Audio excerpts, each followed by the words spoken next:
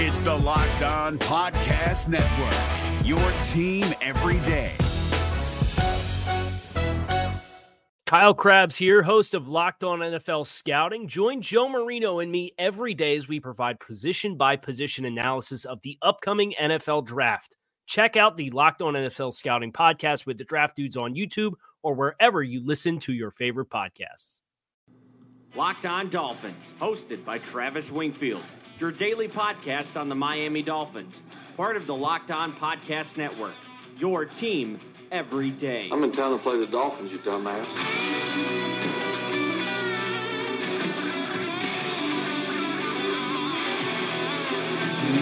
What is up, Dolph fans, and welcome into the Tuesday, December the 24th edition of the Locked On Dolphins podcast. I am your host, Travis Wingfield, and as always, I am here to bring you your daily dose of Miami Dolphins football. And on today's show, we go inside the numbers with the Dolphins and Bengals aftermath, who blew up the box score, and how impressive was Ryan Fitzpatrick's record-setting day on Sunday. Plus, we'll play some audio from the locker room, set the slate for Miami's 2020 schedule, and theorize a non-Tua Tagovailoa option for the draft and the offseason. All of that and more, but first, before any of it, I kindly invite each and every one of you to subscribe to the podcast on Apple Podcast, where Locked On Dolphins is a top 200 podcast in the sports category, or on Spotify, where we reach the top 100 in the sports category. Stitcher, Tuned In, wherever you get your podcast from, go ahead and subscribe, rate, and review. Give me a follow on Twitter. It's at Wingfield NFL. Voted the #1 follow on Dolphins Twitter by Dolphins Twitter. Check out the show at Locked On Fins. We'll follow you back. And of course, LockedOnDolphins.com. We have the Aftermath piece up there live right now, as well as the recap from Sunday and some new work from Kevin Dern. All of that and more. LockedOnDolphins.com. Let's go ahead and jump right in. That's another Miami Dolphins. And we're going to start this podcast today with some audio from the locker room. Kevin and I had a chance to catch up with Zach Sieler, the new Dolphins defensive lineman who had a dominant game on Sunday. We talked to Jesse Davis and his Seattle Mariners hat, and we talked to Mike Gesicki after the game, as well as Brian Flores in his post-game press conference, I should say. Let's go ahead and jump into the Zach Sieler audio. And the first question I posed to Zach was asking him, how has he had such an immediate impact on a team that he joined just 2 weeks ago? Just learning. The coaches have been very helpful.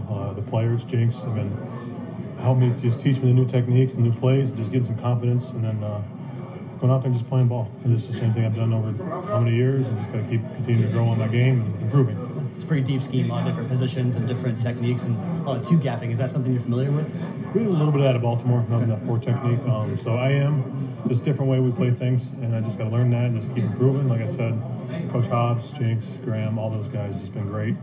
So I just got to keep improving and just learning from them. So you hear him reference both Marion Hobby and Patrick Graham, which makes sense because they are his coaches, both positionally and the defensive coordinator. But you also heard him mention John Jenkins twice in both of those questions as a guy who has kind of taken him under his wing and taught him some of the new techniques, some of the new schemes. And you mentioned the 4 technique, playing that big defensive end role. The Dolphins basically used 4 defensive tackles as their entire defensive line on Sunday. And yeah, Trent Harris and Vince Beagle come down and condense as a 6 technique off that edge in the 4-man fronts on the defensive line, but there's a lot of different things they use to game plan in this game, and Zach Sieler looks like a fit in that spot. And to go back to John Jenkins and kind of what he means to this team, I'm of the belief that John Jenkins, in a limited role, has proven his worth to this team as a rotational interior defensive lineman, but you get the sense that he is one of those leaders and guys that really kind of commands the defensive lineman room, and that comes through from Zach Sieler's comments there. So John Jenkins, a big-time leader, a selfless player, and has had a big impact already on Zach Sieler.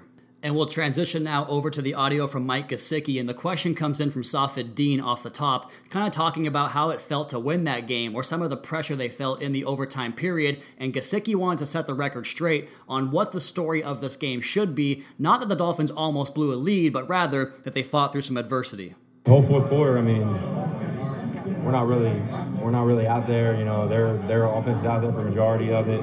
So you kind of got to, flip that switch again and get going. Maybe it took all 10 minutes, but we were able to get the win and go out there and make some plays. And I think that's people are going to talk about how, man, the Dolphins almost let one slip. But, hey, how about, the Dolphins fought through a lot of adversity and got a win. So that's huge. It's been a pretty challenging season for you guys for the most part, but you've stayed together and fought hard. And this game was a good example of kind of your guys' mettle in these tough situations. Do you think that's something that's kind of built throughout the season, and that message from Coach Flores and the way the guys respond? Absolutely. I think, we've been able to grow and, get better from the experiences earlier this year. And I think that kind of showed today, whether we're up, whether, they come back and tie it, we're going in overtime. We thought we were going to get the win easy. I mean, it's a whirlwind out there, and we were able to fight through all the good and the bad. And now we're sitting here and got another win at home, and our fans were going nuts. It's a fun experience. Regardless of everything that's happened this year, you got to remember that this is a game, and we got to go out there, have fun, and we're able to grab a win. And I think that's the most important part. Thanks. You love hearing that Mike Gesicki talks about the fun aspect of it, and that it is still a game. And it kind of reminds me of a comment I made on Twitter about the human element of this game. Seeing Ryan Fitzpatrick with his family and his sons, and bringing his 2 oldest sons into the locker room, and how happy and excited they all were to share in this win. These guys are human beings, and to see some of the stuff people say on Twitter about them, and then to be in front of those guys in the locker room, it's just really a pleasure and a treat to be in front of those guys. And they have the right mentality and the right mindset, and that obviously permeates from the top. And I think that Gesicki is a great example of the growth we have established on this roster and in this team within this program, because last year, I've mentioned this at least 1,000 times, that Gesicki had to get better at his functional strength and his contact balance, fighting through reroutes and a catch point, being more physical. I think he's done that on the field. And just to go back to talking to Mike last year in the locker room compared to that little segment, he has grown so much in his confidence and the way he presents himself and his demeanor. And I think that is the most tangible thing you've seen with this team, the growth from the young guys, and it's going to only continue going forward. Let's get some audio now from Jesse Davis. And I mentioned on yesterday's podcast that Davis was wearing a Mariners hat, and I always try to find a personal in with the guys to kind of break the ice and build that initial rapport. So I started off talking about Eastern Washington and the fact that he grew up in Osoton, Washington, a town a few hundred miles away from where I live, went to Idaho at college, obviously. But let's go ahead and talk now about his position at right tackle and the adjustment he's had to make going from guard to tackle this season. Company, yeah. So, right tackle this year, man, a bit of an adjustment for you, or something you're kind of familiar with? Or? Right, at first, yeah. But, as the season's progressed, you've gotten more comfortable at it. I feel like I'm playing on a decent level. Have you had any significant teaching moments you can kind of look back to and say that's where I really kind of turned a corner, or maybe kind of got it? Yeah, I think Philly week is when I went up against some pretty good edge rushers and kind of just instilled a little more confidence in myself and just trusted my progression, my slide progression, with my feet. After that game, I feel like even Julian and the other tackle as well, we both kind of turned the corner. Sure. You guys seems like a lot of times they tend to maybe slide protection away from you because you are kind of the experienced guy with the stage. Is that something that you kind of take pride in, and being the guy that is the isolation guy on the right side? Yeah, I mean, if that's the case, they've never told me that, but I like that. I like that the challenge of being matched up one-on-one, even though if it's a good guy, it's not. Any guys that you've modeled your game after as far as being tackle? I've tried to take little bits here and there, like what works. You watch a guy going against our opponent, and he's like a divisional guy. Like they play each other twice a year. And I'll just use something that he's been doing to kind of, because he knows that guy really well. But Lane Johnson, I like how he kicks out quick, so I took that kind of look from him. But now I'm just like, whatever works for me works for me. Do you have to kind of alter your approach from an opponent standpoint? Because last week Marcus Golden, I thought you had a great game against him, called it really well. Today maybe Carlos Dunlap gives you a bit more of a speed rusher, more of a first get off. Is that an adjustment for you? I was expecting him to go speed all game, and then spin move or long arm. He was taking inside moves, so I was beating him out there too fast, and I was giving up my inside. But watching him, and I saw he always started something off like shake, so he didn't really show that today. But okay, one more for you. Played a lot of right guards this year. Shaq Calhoun, Evan Brown, Evan Boehm. All these guys have been playing with you. Is that a challenge to kind of play with a new right guard all the time? Yeah, but it's not an excuse. Yeah. These guys, got a couple rookies or new guys, but Evans played the position for a while. So, it's just more so just getting our timing down together, but and communicating on the same level. Like, we're not going to go out there and make every call and just be, hey, we're going to this call. He knows exactly what we're going to do. So.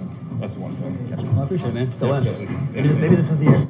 Well, I certainly lied about that. It's definitely not the Mariners' year this year, but Jesse and I can both hope. I liked the comment he made about his preparation going back and looking at a divisional opponent who has gone up against that pass rusher because they have more familiarity with that guy. And you can kind of tell that Jesse takes his preparation very, very seriously, and that has to be a main sticking point for the reason they gave him that contract extension this offseason. You heard him talk about Lane Johnson answering Kevin's question as far as who he might model his game after. He's just a very astute guy, and I think that's something this Dolphins staff, this Dolphins brass is going to really value going forward as far as who they want to bring into this building and who they want to have around the rest of these young guys in the locker room. All right, we're going to come back on the other side, get to the aftermath from the postgame, and hear some sound from Coach Flores. All of that and more here next on the Locked On Dolphins podcast at Wingfield NFL at Locked On Fins. Is your team eliminated from the playoffs and in need of reinforcements? Maybe it's time for a rebuild, or maybe they're just a player or two away from taking home the Lombardi Trophy.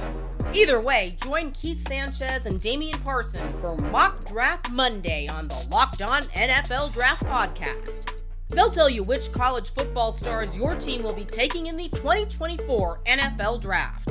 Check out Mock Draft Monday on the Locked On NFL Draft Podcast, part of the Locked On Podcast Network, your team every day. Is your team eliminated from the playoffs and in need of reinforcements? Maybe it's time for a rebuild, or maybe they're just a player or two away from taking home the Lombardi Trophy. Either way, join Keith Sanchez and Damian Parson for Mock Draft Monday on the Locked On NFL Draft Podcast. They'll tell you which college football stars your team will be taking in the 2024 NFL Draft. Check out Mock Draft Monday on the Locked On NFL Draft Podcast, part of the Locked On Podcast Network, your team every day.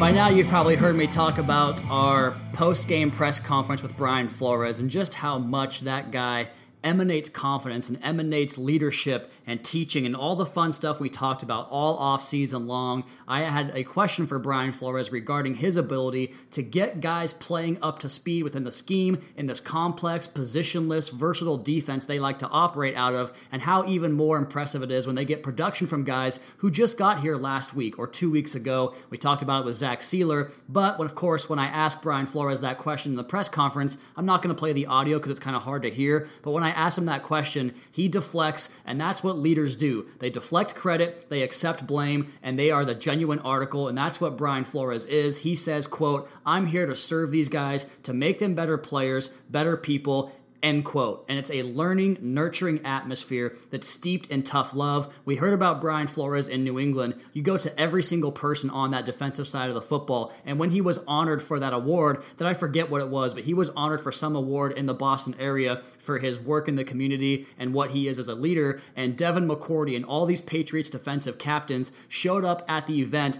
to present Brian Flores, and it just tells you how players feel about this guy and how genuine it really is. We're not talking about a player's coach like Adam Gase, who can sit there and have a beer and bullshit with the players and be friends on the surface with them. It's more of an actual guiding father type of figure, but also there to be there for them, and he loves them as people, he loves their family, he wants them to be better men, as he says, and that just resonates throughout the locker room. You can totally tell, and that's how he's been able to get the results out of this roster, which, let's face it, it's the level of the Toronto Argonauts, the Calgary Stampede. This is a CFL level roster he's throwing out there every single week, and he's finding ways to get wins. And I went back over the last 2 seasons to see how Adam Gase finished seasons, and I kind of cherry-picked this stat to better my argument here, but I went back and used the end of the last 2 seasons, and Adam Gase finished each of the last 2 years at 5-15 over the last 10 games in both of those seasons. Brian Flores this year, with a roster who just used its 81st and 82nd player to take a snap on Sunday, have put together a 3-5 stretch in the last 8 games, and of course,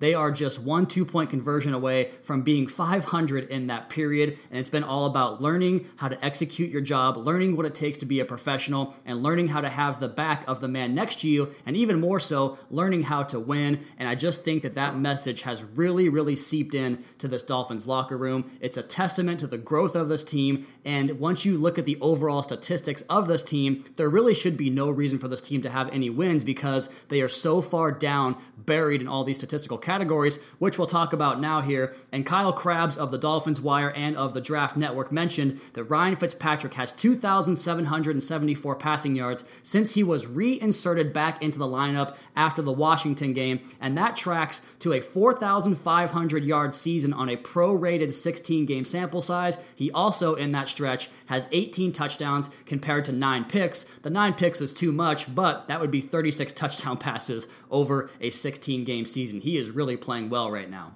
And as a result of those stats from Fitzpatrick, the Dolphins' passing offense ranks 15th in the NFL. They were never higher than 18th with Adam Gase in 2017 with Jay Cutler at the helm. They are 27th in total offense, still dead last in rushing offense, and have the 26th ranked scoring offense in the National Football League. They score touchdowns on 25 of 44 red zone trips. That's good for 56.8 conversion rate. That's 18th in the NFL, and their 33.8% third down rate ranks 27th in the NFL. Now, the Dolphins' rush defense had its best game of the season on Sunday, but the impact wasn't really that impactful for the Dolphins' season statistics. They are now 4 yards worse than Arizona at the bottom of the league in total defense, ranking 32nd. The pass defense is ranked 28th. The Dolphins' run defense is ranked 27th, and they are still dead last in scoring defense as the only team to allow more than 30 points at 31.3 points per game. Snap counts. Let's go back to the offensive side of the football, and there was a lot of reps to get to in this game. Ryan Fitzpatrick, the quarterback, played all 90 reps, and so did the entirety of the offensive line. Julian Davenport, Michael Dieter, Daniel Kilgore, Shaq Calhoun, and Jesse Davis, all of them played 90 snaps, and Adam Pankey, actually now that I think about it, is the 83rd player to play a snap on this team. Adam Pankey had 4 reps in heavy personnel. In the backfield, Patrick Laird had 49 snaps, Myles Gaskin had 34, but he was out-repping Laird until he got hurt, so I think he might be RB1 on the depth chart, even though he's not going to play next week because of the ankle injury. DeLance Turner had 5 reps. Christian Wilkins had 1 at fullback. The receivers, Devontae Parker had 75, Albert Wilson 66, Isaiah Ford 38, Alan Hearns 32, and Mac Hollins got out there for 5 snaps. At tight end, Mike Gesicki played 58 reps. Durham Smythe and Clive Walford both had 28 snaps each. Fitzpatrick's 245 passing yards in the first half was the second most in franchise history in any given half. It was also the first time a Dolphins quarterback has thrown for 4 touchdown passes in a game since Ryan Tannehill did it in 2015 against the Houston Texans, and he carved up the Bengals defense when kept clean. We talked about how Cincinnati might be able to get a lot of pressure on Fitzpatrick with just 4-man rushes, but when they did that, he passed for 349 yards at 9.2 yards per attempt, and he also had 2 touchdown passes with a passer rating of 112.7 against just a 4-man rush. Jesse Davis was again the Dolphins' best offensive lineman. He allowed the fewest pressures with 3, and only one of those was a hit on the quarterback, 0 sacks. Julian Davenport, you heard Jesse Davis mention, he kind of came along since the Eagles game. He had his best game of the season, led Miami in run blocking as far as the grades go, and none of his 4 pressures were allowed were sacks. All of Shaq Calhoun's pressures were hurries, so that's improvement, and he also had the second best run blocking grade for himself this season. Michael Dieter had a rough day from a grading standpoint. He allowed 4 pressures, and 2 of those were hits, 0 sacks. Durham Smythe and Clive Walford both had clean sheets in pass protection and had adequate run blocking days. Devontae Parker was force-fed in this game, only caught 5 of his 13 targets, but he made those count with an average of 22.2 yards per catch and a more than respectable 8.54 yards per target. Mike Gesicki was pretty similar,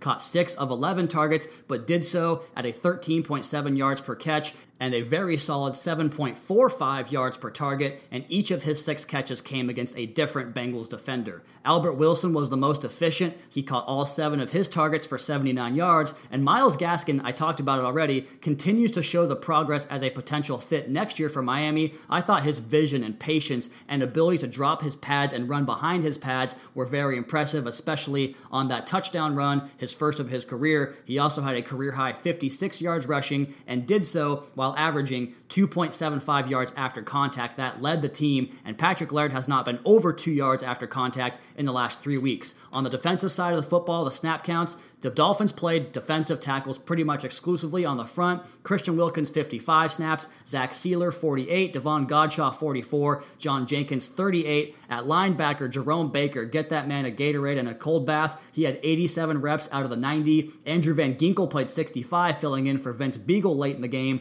Trent Harris played 60. He was more of that edge linebacker conversion type of position like Vince Beagle. Sam McGuavin had 48 reps. Vince Beagle had the 41. Calvin Munson comes here this week, plays 36 reps on Sunday, started the game too. Jamal Davis played 9 reps. Nick Needham and Eric Rowe both played all 90 reps each. Adrian Colbert had 84. Tay Hayes just got here this week, 67 snaps for him. Montre Hardage plays 46. Jamal Wills, who left the game with a shoulder injury, played 33. Nate Brooks had 34. Stephen Parker played 14. And Lyndon Stevens had 7 reps on Sunday. Zach Sealer, we talked about him all day yesterday on the podcast and at the Dolphins Stadium. He registered 3 pressures, 1 sack, and 2 hurries, made a combined 7 tackles, and 5 of those tackles were for run stops within 2 yards of the line of scrimmage or for TFLs. He also batted down 2 passes at the line of scrimmage. Sam McGuavin earned PFF's highest grade for all Dolphins defenders. He applied pressure 4 times. All of those were just hurries, though, but his assignment I thought was the most intriguing. Of his 48 reps in the game, 40 were coming from a pass rushing capacity.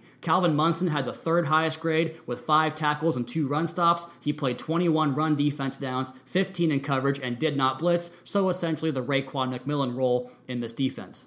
Devon Godshaw, steady as he goes, 2 more pressures, 5 tackles, and 2 run stops, and Christian Wilkins filled up the box score. He had 4 pressures, 1 of those was a sack, 3 of them were hurries, also made 3 run stops. He also, of course, caught that pass for a touchdown as the fullback in that heavy goal line personnel. Jerome Baker made 11 tackles in this game, 4 of those for run stops. He also had 2 quarterback pressures, including a sack. He has been balling out lately, even though he might be miscast in this defense. Andrew Van Ginkel had 2 pressures, a hit and a hurry, and both of his tackles were good for run stops in the game. And Trent Harris had 3 pressures, including a sack fumble, 4 tackles, and 3 run stops. We're going to come back on the other side. The Dolphins' 2020 opponents have been set for next season, and we're going to talk about a potential option that does not include Tua Tagovailoa in this draft. All of that next here on the Locked On Dolphins podcast at Wingfield NFL at Locked On Fins.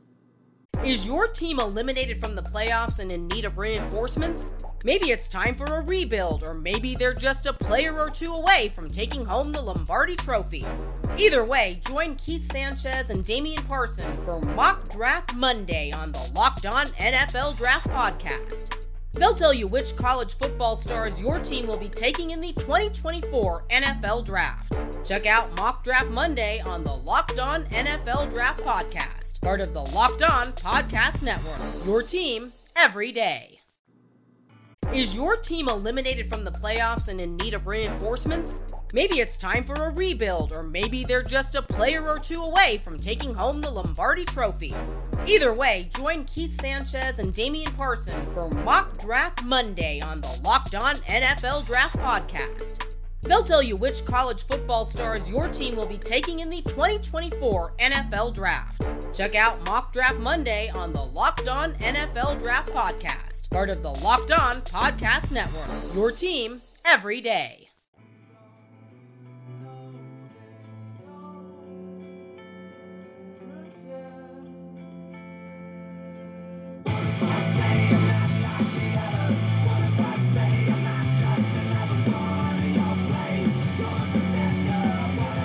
The Dolphins' 2020 opponents, the season that really matters for us, have been set at this stage. Of course, the offseason is still ahead, and the Senior Bowl starts the last weekend in January. That, in earnest, is when the Dolphins' real season and the real process here for Brian Flores and this new regime begins. But the Dolphins' home opponents for 2020 are as follows. Of course, they'll play the Patriots, Jets, and Bills all at home. Patrick Mahomes and the Kansas City Chiefs will travel to Miami. So will the Los Angeles Chargers as part of the AFC West alignment. The Bengals, finishing last in the division, will come to Miami again. And the Seahawks and Rams will both travel to Miami to face Brian Flores and the rematch of Flores' defense against Jared Goff, Sean McVay, and that Rams offense. The road games are a little bit easier here. The Patriots, Jets, and Bills, of course, and then the other 2 teams from the AFC West, the Raiders and the Broncos. So trips to Vegas and Denver, 2 of the best cities in the NFL, in my opinion.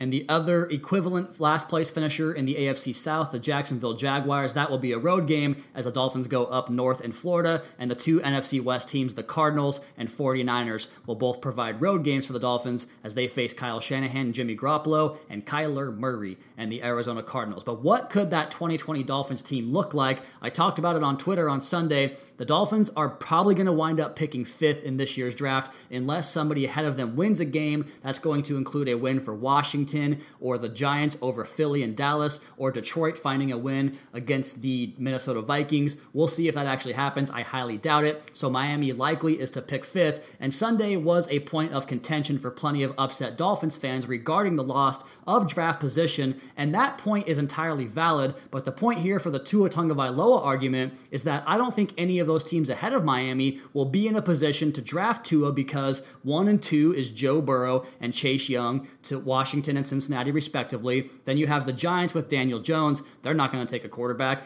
And in Detroit, we had to get a report that both Matt Patricia and Bob Quinn, a public statement that they were safe going into next season, which means they are on the hot seat next year. So can they afford, without any job security, to take a player in the top 5 who will not play in 2020? I tend to doubt that's the case. And we've already established this year that Brian Flores and his staff can plug new players into the system and find results immediately. So can they take a backseat for 2020 with that first pick and use it on Tua? If they don't, this is the option I think you can take because the offense has had success despite the fact that really they are pretty beaten down, although they are a lot healthier than the defensive side of the ball. And that's where I think this team could use the biggest shot in the arm right now and use the biggest upgrade to really see this defense take on the mold and the vision of what Brian Flores wants this defense to be. So they could take Tua, but if someone trades up over Miami and goes up and gets Tua, this could be an option. You stay put at the 5th pick in the draft and you take Isaiah Simmons and you build this defense around that dude who can rush the edge. He can drop in the hook and the curl zones and play the pass. His length really provides problems for the passing game that way. He can man up on a tight end or a running back or even a slot receiver and run his 4.4 40-yard dash down the middle of the field. We've seen him do that for Clemson. This guy can change the way your defense works, especially in a defense that's based on a positionless mentality of guys that can do multiple things.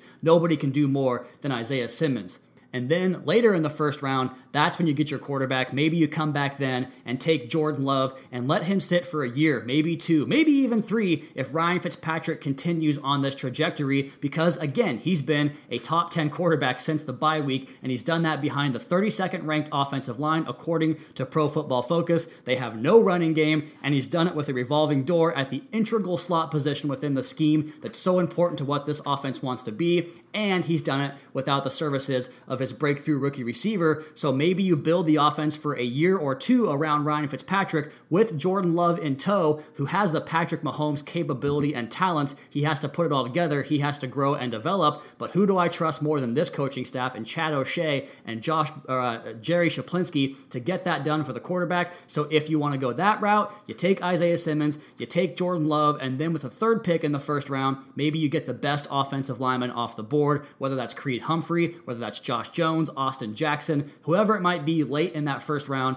you could find the offensive lineman to start for you ahead of Ryan Fitzpatrick. Build this thing around him, get the defense, and use a lot of that free agency money on defense to repair this side of the ball that has been so beaten down. You're going to get Bobby McCain and Rashad Jones and Xavier Howard, Raekwon McMillan, all these guys back off injured reserve. You could plant a Byron Jones out there. You could go after a Yannick Ngakoue. Whatever the case may be, you can add splashes to this defense, use the pick on Isaiah Simmons, and get that side of the football right, repair your offense where you have to on the offensive line, remake the running game, go into 2020 with Ryan Fitzpatrick, maybe you make a playoff push, and then in 2021, maybe you turn the reins over to Jordan Love, and maybe, just maybe, you're a Super Bowl contender as early as 2021 or 2022. All right, guys, that's going to be my time for today's podcast. Go check out the Aftermath article up on LockedOnDolphins.com. We have some written work from Kevin Dern. Plenty of work coming out this week for you as well. But I'm going to go ahead and enjoy Miami. We're heading to the Heat game tonight, my wife and I. That should be a good time. If you guys are in the area, come say what's up. But as for today's podcast, that'll be my time. You all please be sure to subscribe to the podcast on Apple Podcasts. Leave us a rating. Leave us a review. Check out the other Locked On Sports family of podcasts for all the local and national coverage of your your favorite teams. Follow me on Twitter at Wingfield NFL. Follow the show at Locked On Fins, and check out LockedOnDolphins.com for all your daily written content for your Dolphins needs. You guys have a great rest of your night. We'll talk to you again tomorrow for another edition. Check that. We're going to be off on Wednesday. We'll talk to you on Thursday for a preview edition for the final game of 2019 on the Locked On Dolphins podcast, your daily dose for Miami Dolphins football. Fins up.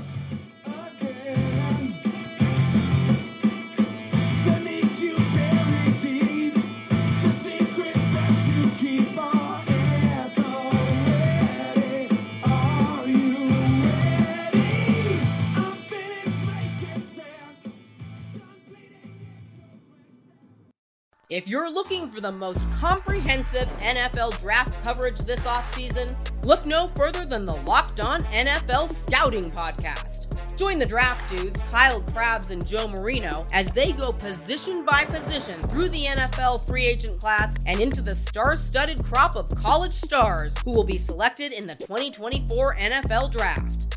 If you want to know who your favorite NFL team should be adding to its roster, you need to check out Locked On NFL Scouting, available on YouTube and wherever you get your podcasts. Part of the Locked On Podcast Network, your team every day.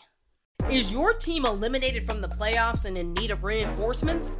Maybe it's time for a rebuild, or maybe they're just a player or two away from taking home the Lombardi Trophy. Either way, join Keith Sanchez and Damian Parson for Mock Draft Monday on the Locked On NFL Draft Podcast. They'll tell you which college football stars your team will be taking in the 2024 NFL Draft. Check out Mock Draft Monday on the Locked On NFL Draft Podcast, part of the Locked On Podcast Network, your team every day.